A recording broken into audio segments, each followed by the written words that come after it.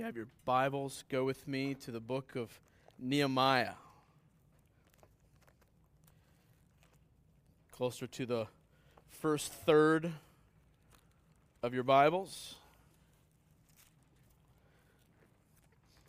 Genesis, Exodus, Leviticus, Numbers, Deuteronomy, Joshua, Judges, Ruth, 1st and 2nd Samuel, 1st Kings, 2nd Kings, 1st and 2nd Chronicles, Ezra, Nehemiah. I had to sing the song. Genesis, Exodus, Leviticus, Numbers, Deuteronomy. There you go.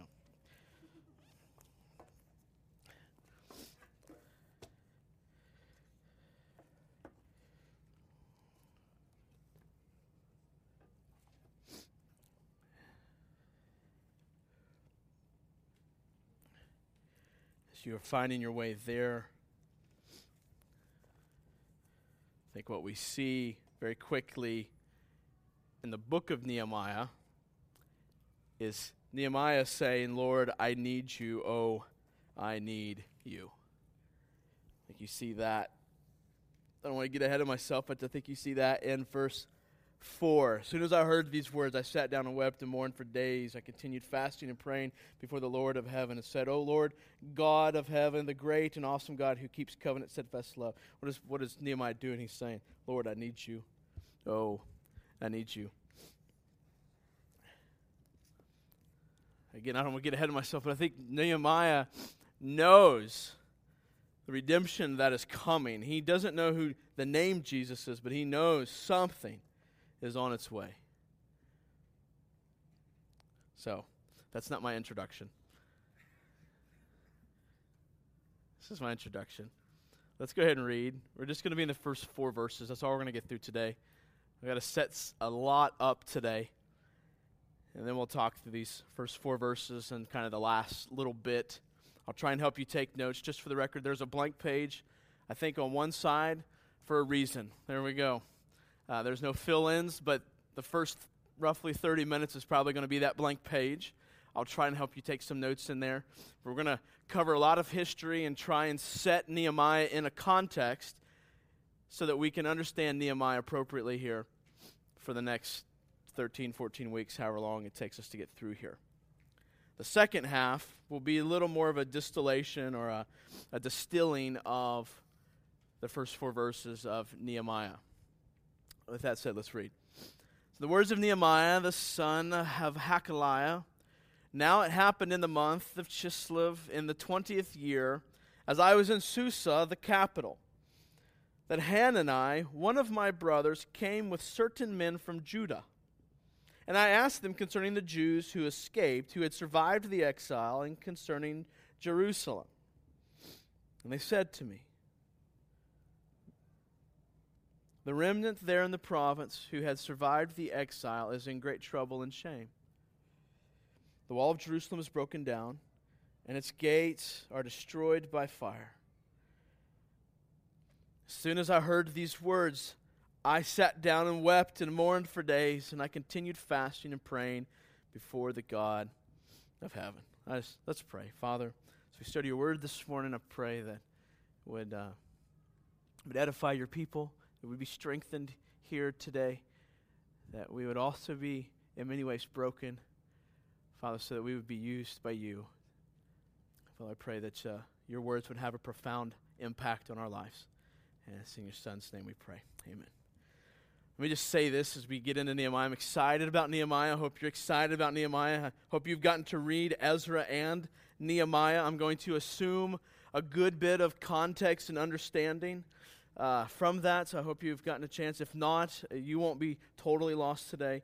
But if not, make sure this week that you take some time to read all of Ezra and Nehemiah.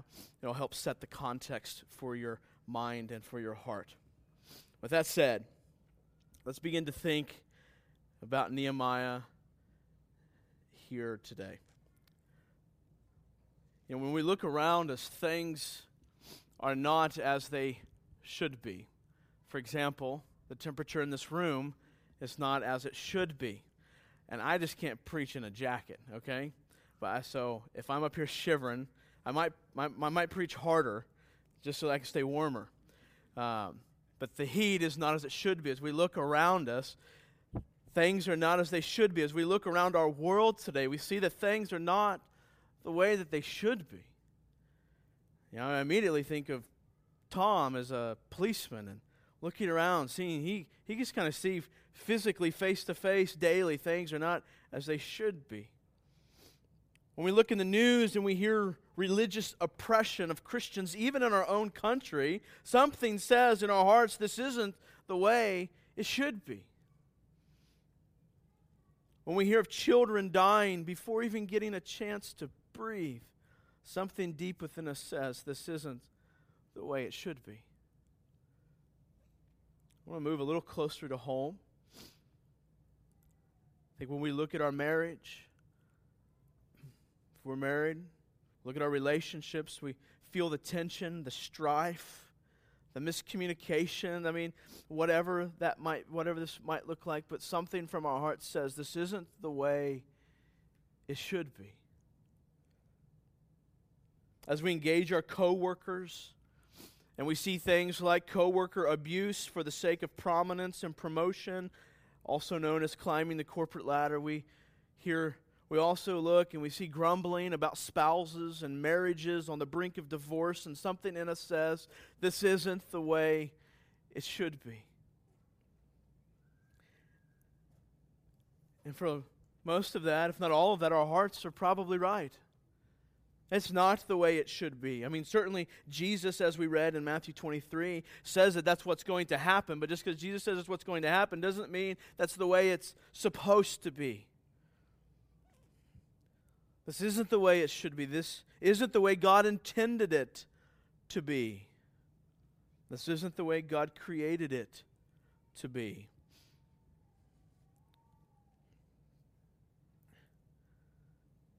When we look and we see things that are not as they should be, I think this is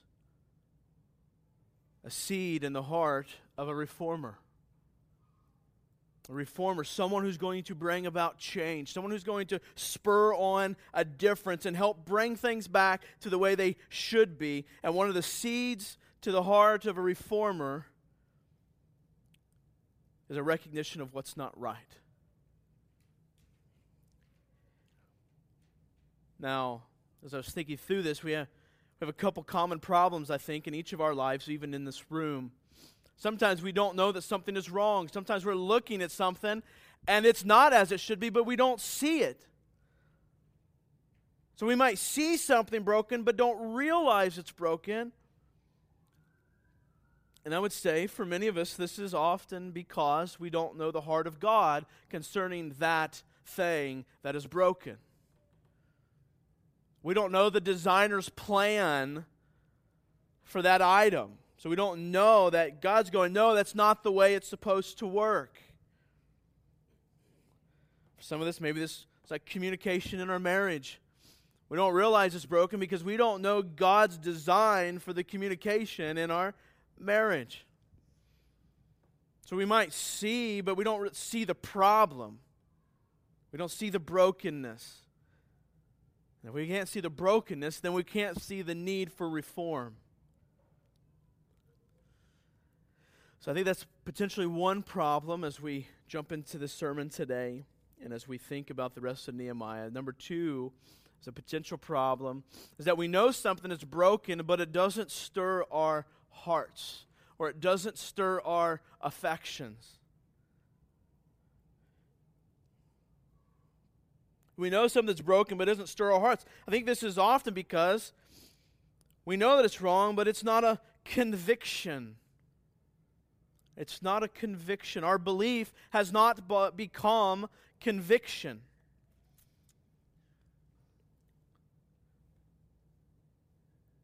I think brokenness is another seed. Having our hearts stirred toward something that is broken is another seed or the beginning of a reformation. Dr. Albert Mohler, the president of the seminary I graduated from, says this in his book on leadership. He says, belief is something you hold, but conviction is something that holds you. Belief is something you hold, but conviction is something that holds you. think what he's getting at there is conviction is something that drives you. It's something that's going to move you. You know, particularly if you grew up in the church, you probably have lots of beliefs and very few convictions. And that's going to be true if your faith is still that of your mom and dad's only and has not become yours.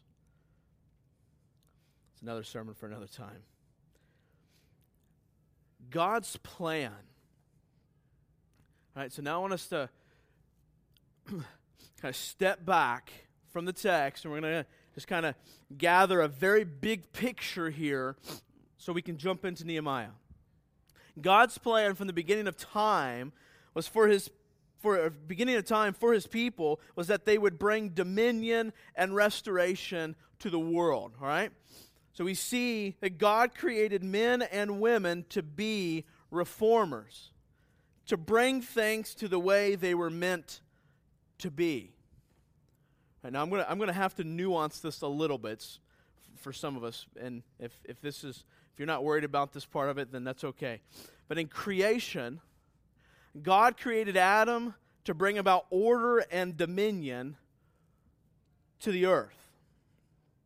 And I think that Adam and Eve's plan, God's plan for Adam and Eve, was not just to stay in the garden, but was to bring about the expansion of Eden and bring about order and dominion to the rest of the world.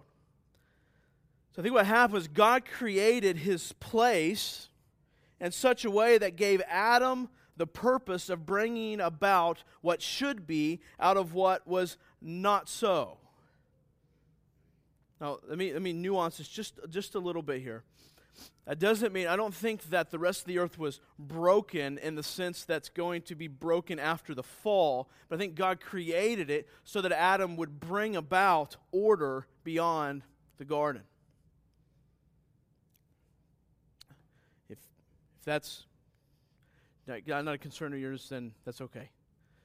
God's people, though, zero in back with me into creation, God's people were Adam and Eve, and they lived in God's place under his rule, gospel and kingdom, right? They're in the Eden, God's place, under God's rule, subsequent blessing, all of that. They were his people. Then what happens? The fall happens. Then Adam and Eve eat from the tree. You see, up until this point, God had defined for Adam and Eve clearly how things were supposed to be and set Adam to the task of doing so, of bringing that about. Right? The animals were without name. He was to bring names and exercise dominion over the animals as the example of how things were not so, and Adam was to bring them into being so. But then what happens at the fall is Adam and Eve, at the very core, is not just a matter of them, they ate from the tree and God said not to. It was Adam and Eve saying, we want to define for ourselves how things should be. We are going to define that things should be this way and not as God has said they should be. Even down to the very thing where God says, don't eat from the tree or else you will surely die. They say, no, we don't believe you. You're wrong. We're going to eat from the tree. The very core in there is them saying, no, God, the way you have said things are to be, we don't agree. Now as life progresses outside the garden, as Adam and Eve are pushed out of the garden, and outside of God's rule in the sense that they are living submissively under God. I mean, God is still sovereign over everything. But Adam and Eve now find others not agreeing on the way things should be. So now not only is there disagreement between people and God, but now we see a disagreement on the way things should be, even between people. Hence, Cain and Abel. Cain says the way things should be would be that I would murder my brother, that his life would be no longer. Obviously, I'm sure Abel disagreed with that. No, I think I should continue to live. That's the way things should be. Certainly, God thought that he should continue to live as well. You see that as God comes and holds Cain accountable. This is something that's not as it should be. If you continue reading in Genesis, you have the flood and all that happens, and then we come to a man named Abraham. In Abraham, God promises to bring about things the way they should be. He promises He's going to have a people. He promises to establish them in a land, that they will be a blessing to all nations. I think what he is getting at is that this blessing to all nations was, again, back to the garden. Adam and Eve were to be a blessing to the world. Their exercise of dominion and order and bringing about that across the earth was to be a blessing to the earth and to those who would come after Adam and Eve. So God says it's not so, and I have a conviction about that, and I'm going to make it so. And so that's what God is saying to Abraham. That which is not as it should be, I will make it as it should be. And God promises Abraham that He will return things to the way they were meant to be. Then God's people, of course, there's rebellion and things that happen, and I can't go into all those details, but then we see Abraham and his people end up in Egyptian slavery. God's people now are under a foreign ruler in this Egyptian slavery. They're not in God's place. This is not the land of Canaan. God is not the ruler. There's a foreign ruler. Again, God is still sovereign over all of this, but they are not under God's direct rule. There is now a foreign, non-godly ruler over them. And God sees this, and for various reasons we don't have time for today, He says, these are not the way things should be. I'm going to use this. I'm going to rescue my people. We see this in the Exodus. As God rescues them, so the parting of the Red Sea, all that happens, and they end up in the wilderness on their way to Mount Sinai. And at Mount Sinai, what's going on at Mount Sinai? It's God saying things are not the way they should be. Let me bring about order. Let me bring about, and this is where we see the law comes into the picture. He begins establishing His kingdom. God begins establishing the way things are meant to be. The law is to help God's people be God's people.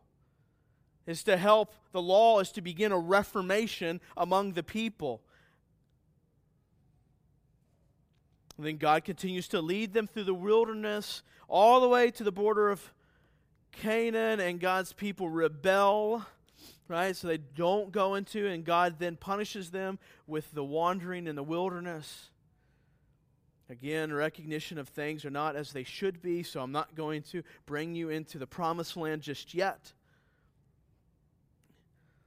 So God disciplines them and works about bringing things as they should be. And the wilderness, then we come up to the promised land. God takes them into the promised land. Now God has done a work as they're in the promised land. He's done a work in His people and prepared them to be His people in His place. Things are looking more the way they should be. Not perfect, but more like they should be. The land of Canaan, they're in the promised land. This was the land promised to Abraham. And we got to understand, for the Israelites, this is a big deal. This is huge. I mean, I don't think we have a category to think about how big of a deal this is to God's people. Now God's people would live in His place under His rule. Things now seem to be the way they should have been all along. God is the king, and the people live as His people. God's defining of should be is being realized in Canaan, in the promised land. And I think the Israelites at this point are thinking is that it's as if eternity has finally begun. We will be God's people. We will be in His place. We will live under His rule. We will live in His blessing. We will do this for all of eternity. And all of that He promised to Abraham and that we see come before us will now be realized, and we will live here going forward. I'm sure in many of their minds they're thinking the serpent has finally been crushed. We will now be God's people. But then what happens? Brokenness in the land. Rebellion. When things turned quickly again, the people turned to rebellion, and defining the should be how they wanted it to be. And so what happens? All this beauty and grandeur comes to a close. God punishes his children by allowing them to be conquered by Babylon, by the empire Babylon. What happens is they conquer God's place, and then you see the subsequent disbursement of God's people. All of God's people can no longer live as God's people in the land. They are dispersed. They are in exile. They are moved from their land. They are literally forced and taken and have to live here and here and here and here. No collective community of God. They're all over the place. Now the people of God had no home. Now the people were ruled by God-hating rulers.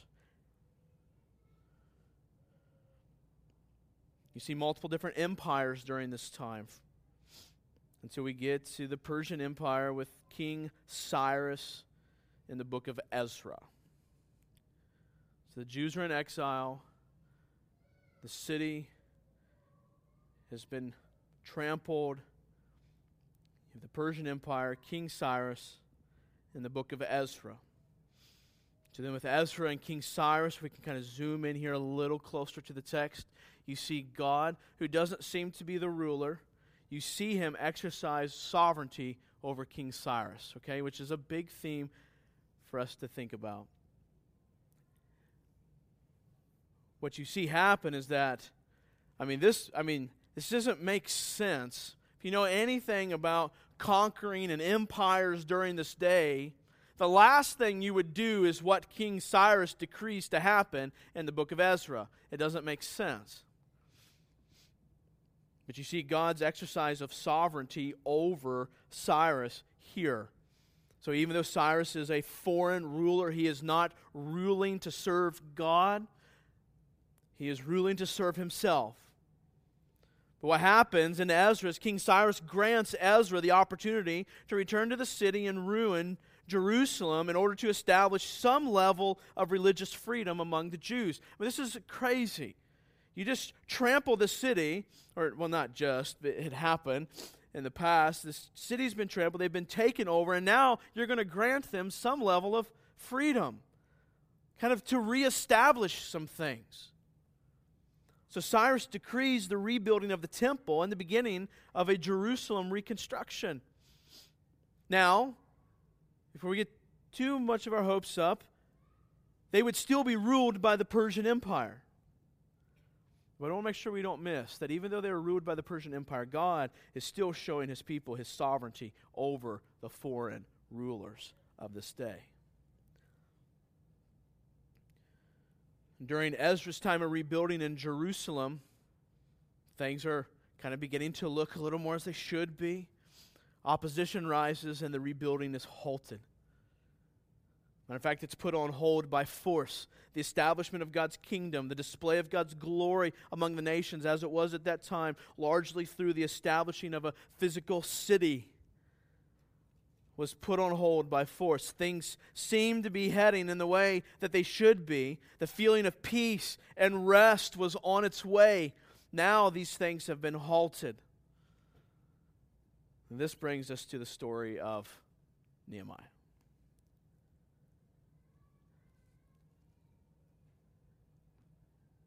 Nehemiah. Here we have a Jew, an Israelite, who is living in Susa. That's important, because in this age and in this time, Jews should be living in Jerusalem with other Jews. But he's not. He's in Susa. That's not Jerusalem. Last time I checked, the spelling was different. Susa, Jerusalem. He's not in Jerusalem. Something's wrong. Now Susa, what was Susa? Susa, studied a little bit of history, was most likely the king of Persia's winter residence. It says in here that it is the capital. Susa is where the king resided. This is where Nehemiah was. So the people in exile with no home, not in God's place, as God had promised to Abraham. Things are not the way they should be, and Nehemiah knows this. because he knows the history, I think, that I just recounted for you, leading all the way up to Nehemiah. And he would have known that with even greater detail, I think, than you and I have talked about this morning. Nehemiah knows that things are not the way they should be. In the beginning of a reformer's heart. His family, guys, you got to understand, as a Jew, his family would have rehearsed these stories that we just walked through, lots of years and years and years of history. He would have rehearsed these stories. His family would have known these stories. He would have known the cyclical fashion of these stories and the repetition that has happened, ages after ages. And Nehemiah, as we will see in this book, knew the Scriptures. He knew the Word of God. Nehemiah knows that God's kingdom does not look as God intends for it to look. He knows this. And then this brings us all the way to the words of Nehemiah in chapter 1, verse 1. Let's read 1 through the first part of 2. So the words of Nehemiah, the son of Hakaliah. Now it happened in the month of Chislev, in the 20th year, as I was in Susa, the citadel, or the capital, that Hanani, one of my brothers, came with certain men from Judah. All right, so the words of Nehemiah. That's going to give us a kind of a little bit of a, this might seem a little more academic, but just give us a few pieces here that I think are important. The words of Nehemiah, that phrase, I'm going to operate as though Nehemiah wrote this, even though later on in the book he changes to third person, right? So in the beginning he's in first person, later on he's going to change to third person. I'm going to still operate as though Nehemiah wrote it because there's no heading change. He declares he is writing at the beginning here, and that never changes. So that's just going to be an operation, the way I'm going to operate for the next quite a few weeks. Then he says, it happened. It happened. Now it happened. This thing that happened was going to impact Nehemiah's life in a way that he probably could never imagine. Let's talk about timing. He says this, now it was the 20th year. What does he mean by the 20th year? He means the 20th year of the king. This would be King Artaxerxes at this time, the king of Persia. This is following Cyrus, and then Darius, and then Artaxerxes. This is the 20th year of King Artaxerxes. Artaxerxes began his reign, in 465 BC. And so the 20th year of this reign would be 445 BC. So help us put this again even in a time perspective or context here. This is 445 years before Jesus. This is just a handful of years before. And this is important because the layout of our Protestant Bibles is not exactly the most helpful. Because I think Ezra, Nehemiah, and Malachi were probably like the last 3 books written. And yet it's like right in here towards the very beginning. What they've done is they've put all the like historical books together is what they've done in an attempt to be helpful. The order of our books is not, it's ordained by God, but it's not infallible, just for the record. So, we have 445. This is right before what we would also call like the intertestamental period. So this is the period where basically everything's going to go silent.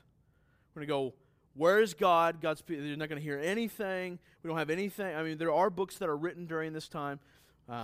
We do not recognize those as scriptural, so on and so forth. Again, another conversation, another time. But this is happening right before it's going to go silent, and then like 445 years later from this time, basically Jesus is going to walk onto the scene.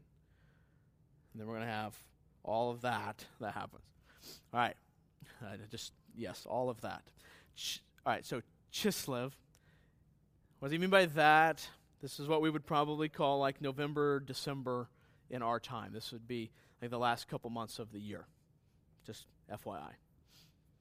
Then he says Jerusalem. Jerusalem was known, even among the nations, as God's city. This is the one God and His city. This had been very distinct from the rest of the nations who worshipped multiple gods. This is the city who has one God. And God's city represented his rule and reign. So this is important. So then, the second part of verse 2, he says, "And I asked them concerning the Jews who escaped, who had survived the exile, and concerning Jerusalem." So we see Nehemiah's question here. All right, Nehemiah is saying, what about God's people? What about God's place? I want to know about these things. What's happened? And remember, Nehemiah knows the Word of God. And if you've read the rest of Nehemiah, you'll see that I'm not just making an assumption there. There's evidence of that going forward in Nehemiah. He knows the promises of God. He particularly knows the promise given to Abraham concerning a land for God's people, a land where God's glory would radiate from before the nations, for the nations to see that this city would represent God's reign and God's rule and God's establishment, God's kingdom. He knows God promised to rescue his people and establish them in a place under his rule.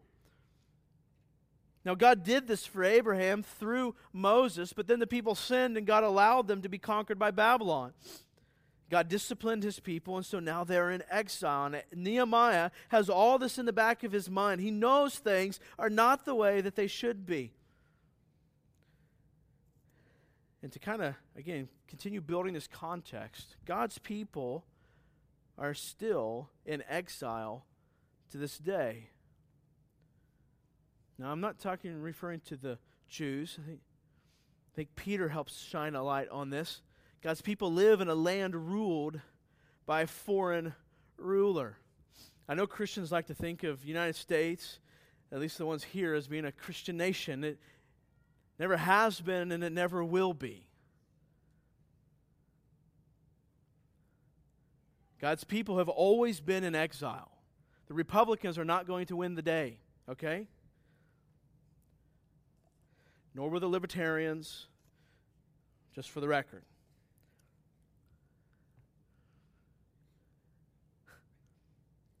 Sorry, had to say that. That wasn't in my notes. 1 Peter 1 through 2. What's Peter say? Peter, an apostle of Jesus Christ, to those who are elect exiles of the dispersion in Pontus, Galatia, Cappadocia, Asia, and Bithynia, according to the foreknowledge of God the Father, and he goes on and on and on. But I just want you to see, Peter recognizes God's people are in exile. We will remain in exile until the new heavens and the new earth come, until Jesus comes and establishes his kingdom on earth. We will remain in exile. Let me say this. It's only when we become so entangled in the delights of our foreign kings that we care not to delight in the coming eternal kingdom of Christ. Just as an onset thought, as a beginning thought here for us, we begin to delight in the things of this earth that we care not about the coming eternal kingdom of Christ. I think the Pharisees delighted in their own kingdom, that as Jesus, when he says the kingdom has come upon you, they could not taste and see that it was good because they were too satisfied with the kingdom that they had built, the kingdom that they were in, the foreign rulership of their day in their own lives, in their own hearts. That as Jesus says, no, the kingdom of heaven is upon you. Okay, so what? And I think the same thing can happen to us today. That we can become so delighted in the kingdom that we perceive around us, the kingdom of man, that we cannot taste and see that the kingdom of God is a delight. All right, so a little bit more about Nehemiah. Nehemiah did not grow up while God's people were in God's place, all right? So it's something to keep in mind. Nehemiah never tasted the glory days of the land of Canaan. I think that's important. So how did Nehemiah know how things should be? Was that because he lived in Canaan? Because he lived underneath God's rule in the promised land? No, it's because he knew the scriptures. He knew the way it was supposed to be. That's important for us. Because many of us are still living on the glory days of mom and dad. We don't know the scriptures. And we wonder why it's not conviction enough to bring change. The other thing I want to point out here is that Nehemiah was not clergy. Right? This is important. I mean, certainly Nehemiah had some power, as we will see as we go through Nehemiah, but Nehemiah was not a pastor. He was not a Levite. He was not a priest. He was not a prophet. So I think what happens is we often preach Nehemiah as though it's a leadership book, and certainly there are leadership things to be learned in Nehemiah, but Nehemiah was more like the rest of us than a lot of other characters in the Bible. And I want you to see that Nehemiah here leads towards reform. And what happens here is not the result of pastors and clergy. It's the result of the people. And Nehemiah is leading them. What's going on right now is Nehemiah, with the people of God, are trying to figure out how do we be the people of God and live as the people of God when our government is not ran by God. Sounds very familiar to today, right? How do we be the people of God when God is not the one running the government? Now, again, God is still sovereign over all of that. We don't want to forget that. So Nehemiah still, though, has these dreams of this homeland. I don't mean literally, but obviously he is thinking in his mind, what should my homeland look like? Jerusalem and the temple, again, represent the people's hope in God. That's what we have to keep in mind as we think about why is Nehemiah doing what he's doing. It's just a stupid building, right? I mean, no, this is very, very important. This represented for them the reign and rule of God, their hope in God. Much like we hope in the coming of King Jesus, there's hope in God's temple and God's establishment, God's kingdom. And Nehemiah here is longing for his homeland to be doing well. His people to be doing well. God's people to be doing well. So Nehemiah wants to know, how are God's people? How is God's place? And then he hears in verse 3 the state of the people and the land. And they said to me, the remnant there in the province who had survived the exile is in great trouble and shame. The wall of Jerusalem is broken down and its gates are destroyed by fire. All right, so understand that in this time, the strength of a God, lowercase g, God, was represented by the strength of a city. Like the nations around thought, oh, that's a strong God. The gods of the Persians are the strong gods because they have taken over the world. But when Nehemiah hears this about his city, about God's city, he thinks of the shame and ruin of his people. It's in shambles. It's broken down. Its gates have been destroyed by fire. And then Nehemiah thinks, our great God, and how does he look before the nations when his place lies in ruin? What are the people thinking about this God we worship because of the state of his kingdom, his city, his physical city? But Nehemiah not only remembers this, but Nehemiah also knows, again, the promises of God. He has a deep conviction about the way things are supposed to be. God is supposed to be king, and his people are supposed to live in his place. But instead, Artaxerxes is king, God's people are scattered, and God's place lies in rubble. And Nehemiah goes, this is not the way things are supposed to be. What do we see as Nehemiah's response? Verse 4, as soon as I heard these things, I sat down and wept and mourned for days. And I continued fasting and praying before the God of heaven. Nehemiah is broken over this. He's broken. The city lies in ruins. The people are still scattered. He doesn't care. God, I want to make sure you understand. He doesn't care about the physical architecture of the city. He cares about the glory of God represented by the city and God's people. Nehemiah is driven now to do something about this situation. His brokenness is simply a prelude to what God is going to do. And this is the heart of a reformer.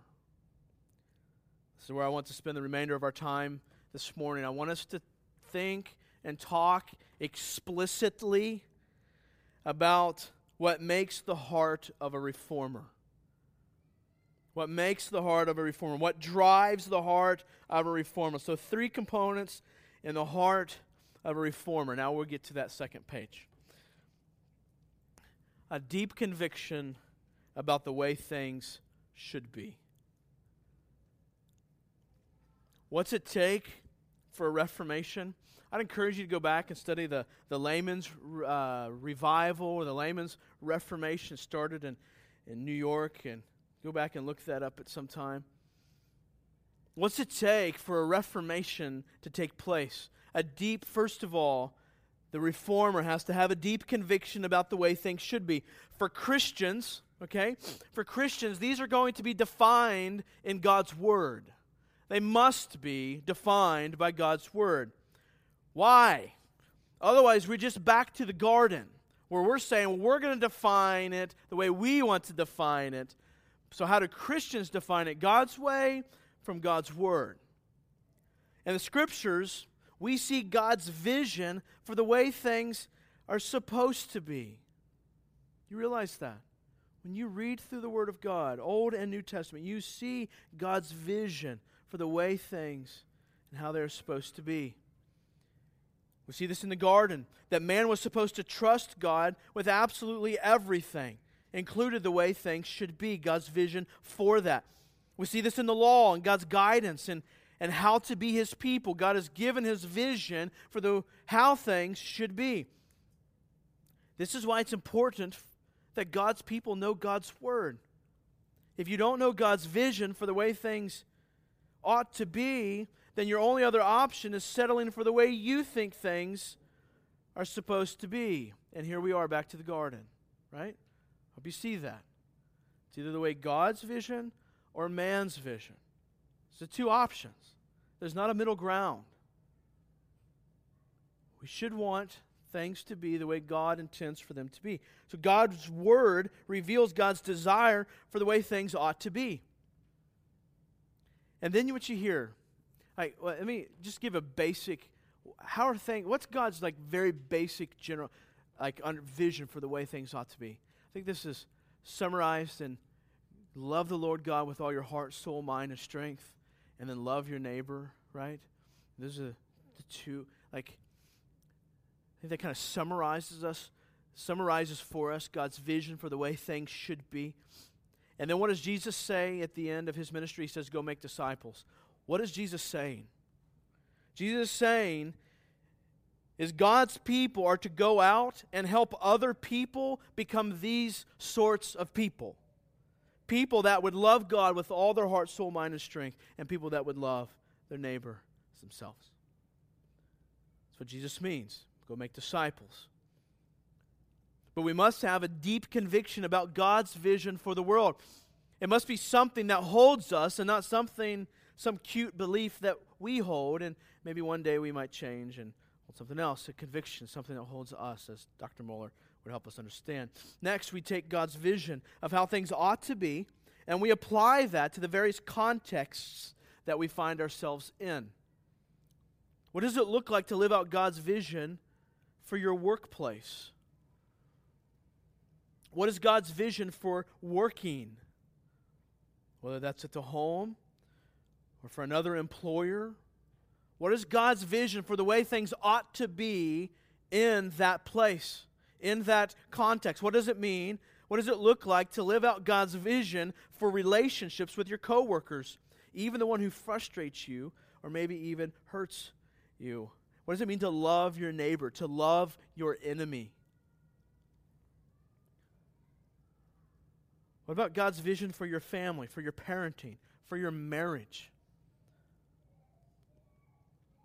Do you have the heart of a reformer for your marriage, for your family, for your parenting? I want to give you a couple little notes here. First of all, be encouraged. We have hope that God's vision is going to be brought about.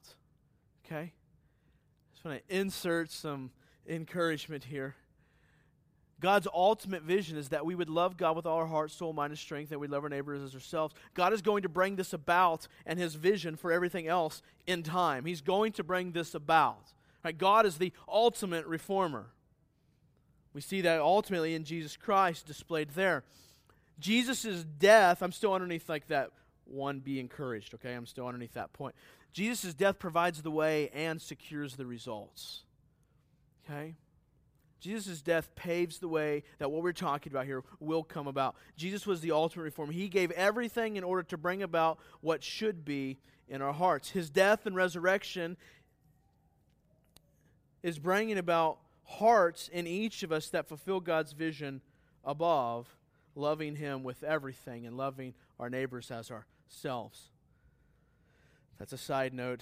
That's number one. Number two, you must spend time in the Word in order to develop deep convictions about God's vision for the world.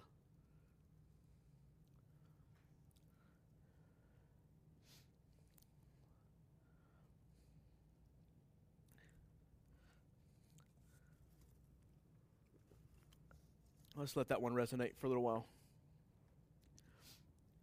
All right, so moving on from those couple things, I'm not going to expound upon that one. Nehemiah had deep convictions.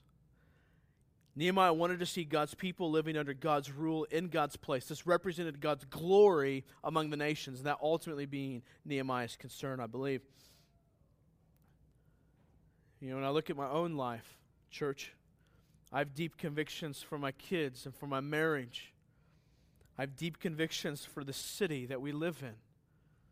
I have deep convictions for this church and what it should look like and how its people should live and how we should live in a relationship with each other. And God has a vision for this church and the way things should be. My prayer is, let us be a people who have deep convictions about the way things should be. Let us be people whose convictions are guided by the Word of God. We live in a convictionless society. We just kind of do whatever, whenever. And the only thing that drives our convictions is whatever makes us feel good for the moment. And that has just permeated the church. What drives us is what's best for me right now. What will make me feel best. God's vision is so much grander than that. And so much less man-centered than that. So deep conviction, the heart of a reformer, a deep conviction. What drives him? A deep conviction about the way things should be. And of course, I would caveat that as defined by God's Word for those who are followers of Jesus. Number two, a broken heart about the way things are. Deep convictions are crucial, and without which there can be no broken hearts. Nehemiah's heart is broken about the state of the kingdom. So convictions, deep convictions are important, but a broken heart for the way things should be, without that, there can be no reformation. You will not do anything about it. Let me say this. Your heartbreak reveals your convictions. God uses conviction to break your heart. And so if your heart's not broken about something, then there was no conviction about it.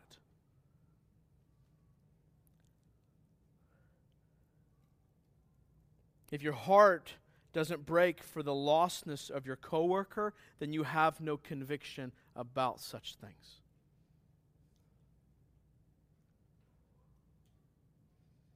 It was a point of repentance for me this past week. My coworker's Rusty, so I wasn't broke. It wasn't about his lostness, just for the record.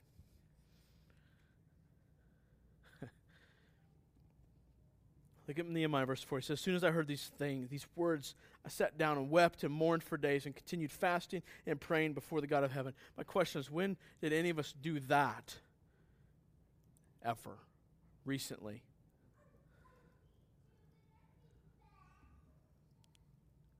Thanks, Chapman. God uses conviction to break your heart. Let me ask this question. What sin, brokenness, or shame around you should be breaking your heart, but maybe doesn't? The marriages that you see at work, are they broken? I mean,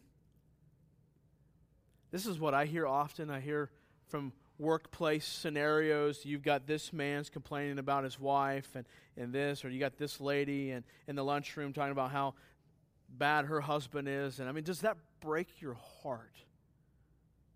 It's not the way it should be. For some of us, maybe if we understood that God's gift of marriage says something at all times, each one of our marriages says something at all times about Jesus' relationship with his bride. And if you care about Jesus' relationship with its bride and what it says to the world, then we would be broken about the marriages that we see around us. I want you to see Christ's brokenness. We already read this, Matthew 23, verse 37 and 38. O Jerusalem, Jerusalem, the city that kills the prophets and stones those who are sent to it. He's saying this is not the way things should be. The way things should be is how often would I have gathered your children together as a hen gathers her brood under her wings. That's the way things should be. But the way things are and should not be is you were not willing. And see, your house is left to you desolate. That's not the way things should be. Jesus' conviction and heartbreak here and many other places will lead him to the cross to do something about it. So, 2 parts so far that drive the heart of a reformer. One is a deep conviction about the way things should be. Second, a broken heart about the way things are. And I think we cannot overlook, I think this is more implied in the passage than it is explicit, but a sense from God that I should do something about it.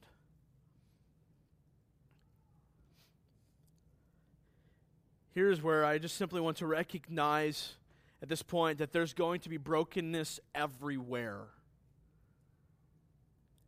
And it takes guidance from the Holy Spirit. It takes wisdom. I'm assuming in there lots of guidance from the Scriptures on what you're being led to do something about. All right, so if it's brokenness in your own heart and sin in your own heart, go after it. There's no question. Like you don't need to pray about that. I mean, you need to pray about it, but you got to do something about it. When we look out in our world, there's brokenness everywhere, and we can't do something about everything. And I think when we look outward, there's going to be, God's going to break our hearts for certain things and give us a sense of direction to do something about it. This is where you get some people like I didn't tell them I was going to do this, but Robbie and Kristen, and they're, so I hope you don't get upset with me, but something about the brokenness in marriages and parenting and all of that, and so leading to do something about it, and leads us to the fostering and kids and things like that. But not all of us have a sense from God to do something about that, and that's okay. Now, how can we partner with them and all of that? Those are in the days ahead, and I know many of you guys have been doing that already, and praise God for that. But I just want to help us draw some distinction here. When it comes to brokenness, that we're not going to be able to fix everything. God will eventually. It will all be fixed eventually. As we're brokenness in our own hearts, I think is a little bit of a different thing, where if God reveals sin, we are supposed to take captive every thought. We're supposed to go after that. But back to the main point, a sense from God that I should do something about it. Nehemiah, as we see here in the text, has a deep conviction about how things should be. Then God breaks his heart for the way things should be. And then lastly, he is led to do something about it. Of course, where does Nehemiah begin? He begins with fasting and praying. And God's going to lead him to do something about it. Now let's talk about Jesus here in the remainder of our moments together. Jesus had a deep conviction about the way things were to be. Do you all agree with that? I think both because he spent eternity in heaven with the Father, and that in many ways represents how things are supposed to be. But I think also because Jesus knew the Scriptures. It doesn't take long till you get to Jesus, who's about 12 years old, and he's confounding the teachers in the temple by his knowledge of the Scriptures. They're going, wow, how do you know the Scriptures so well? I think it's because Jesus studied them. I think he had a unique gifting of the Holy Spirit in the sense that there was no sin hindering him. But I think Jesus gave himself to learning his Father's words. He was growing in wisdom and no doubt conviction. His heart began to break as he looked at the nations and realized that things were not as they should be. I wonder if Jesus, when he looked at the age of 12, 13, 10, whatever, and he knows the Word of God and he's looking out and going, but Father, this isn't the way this is supposed to be. This isn't the way it's supposed to be. And as he reads the Scriptures and realizes, in God, Father, you've sent me to do something about it. You've sent me to do something about it. Jesus knew, or God's vision, let me say this, God's vision was not that his people would simply follow a set of rules. I think Jesus knew the Word well enough to know that God's plan all along wasn't to just dwell in a physical temple or city built by man's hands. I think Jesus knew that God's vision was that his people would be given new hearts by faith that would love God with all their heart, soul, mind, and strength. I think Jesus knew that God's vision was not to inhabit just Jerusalem, but was to inhabit the entire earth. For God's people, where he dwelt, to fill the entire earth. Jesus knew, I think, Jesus knew that God's plan was to dwell in his people, to fill the entire earth that way. Jesus died so that hearts would be changed into dwelling places of God, that God's image bearers would then fill the earth. Not just the city of Jerusalem, but the whole earth. Not just these four walls, but the places we find ourselves at work, the places we find ourselves caring for our kids. Now maybe you're here today and you're kind of lost on this. All right, so God and, I see it. Maybe you think God is a good idea, it's a cool thing, it's helpful, it's a useful thing in my life, but maybe the idea of him being king, maybe me living under his complete rule, maybe that's something I've never really thought about. I want to encourage you that life in heaven with God, life full of joy now, is dependent upon faith in Jesus Christ.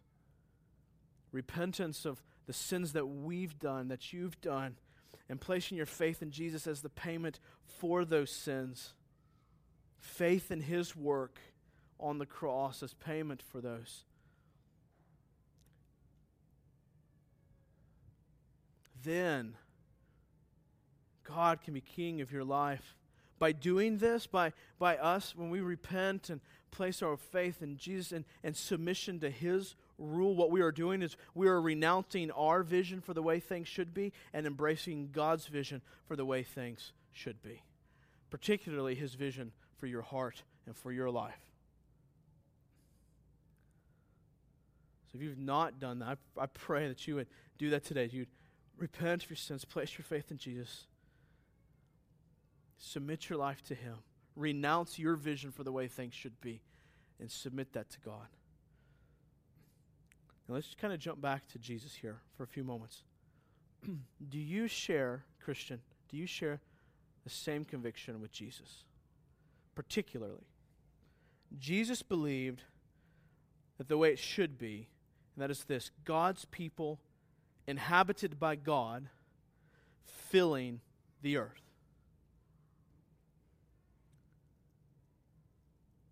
Jesus' conviction is that by God inhabiting his people and filling the earth, that God's glory would be displayed in that way.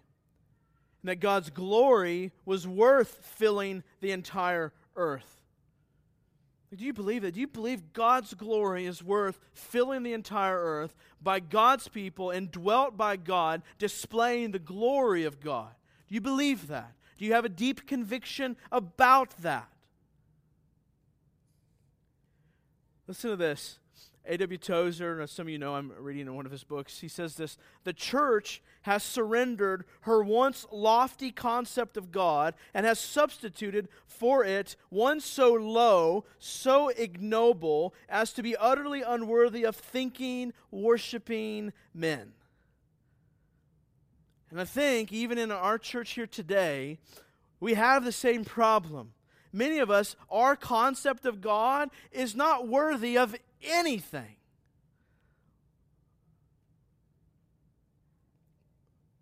I just want, do we?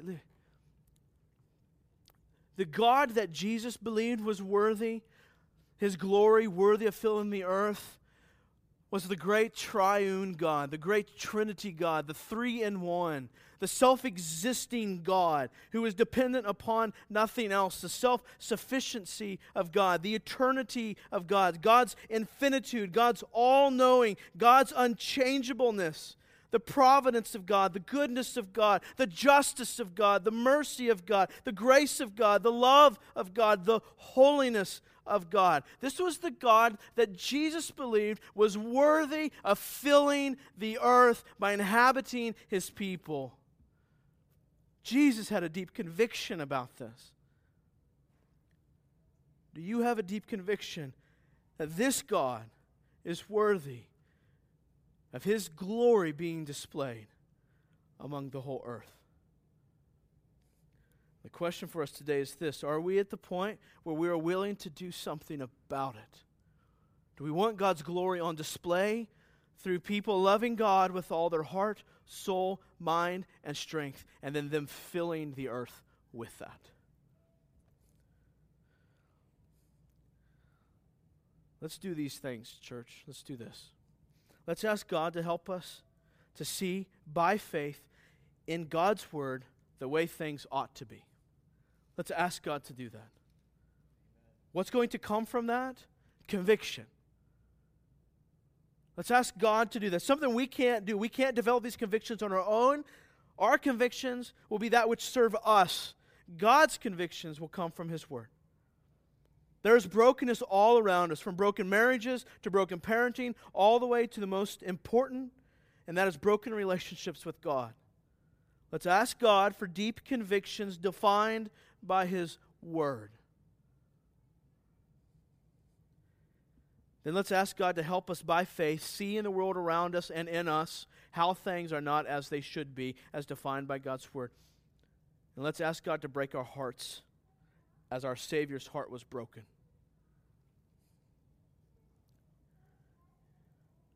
And then lastly, let's ask God to give us the faith to help us do something about it.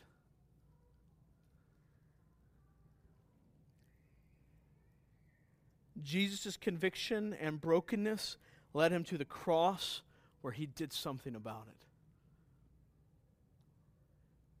And His work on the cross, and then God's work in bringing about your faith in Jesus, was the formula for bringing about the kingdom of God, for bringing about things the way they should be. A heart with deep convictions, defined by God, broken hearts over the way things and how they're not as they should be. And then guidance, of course, from the Holy Spirit to do something about it. This is what we're going to talk about as we work through Nehemiah. Nehemiah is getting ready to do something about the situation. And we will talk about that over the next few weeks. So I want to pray for us. We'll worship here with another song. Father, I just pray that You would give us hearts that desire to read Your Word so that we might know Your deep convictions about the way things should be.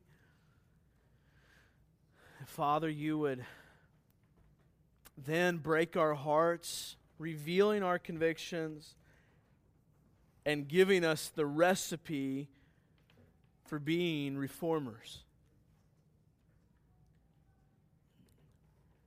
That we would see the brokenness and be broken about it, and then with joy and faith and by your grace, we would be those who would bring about a reformation.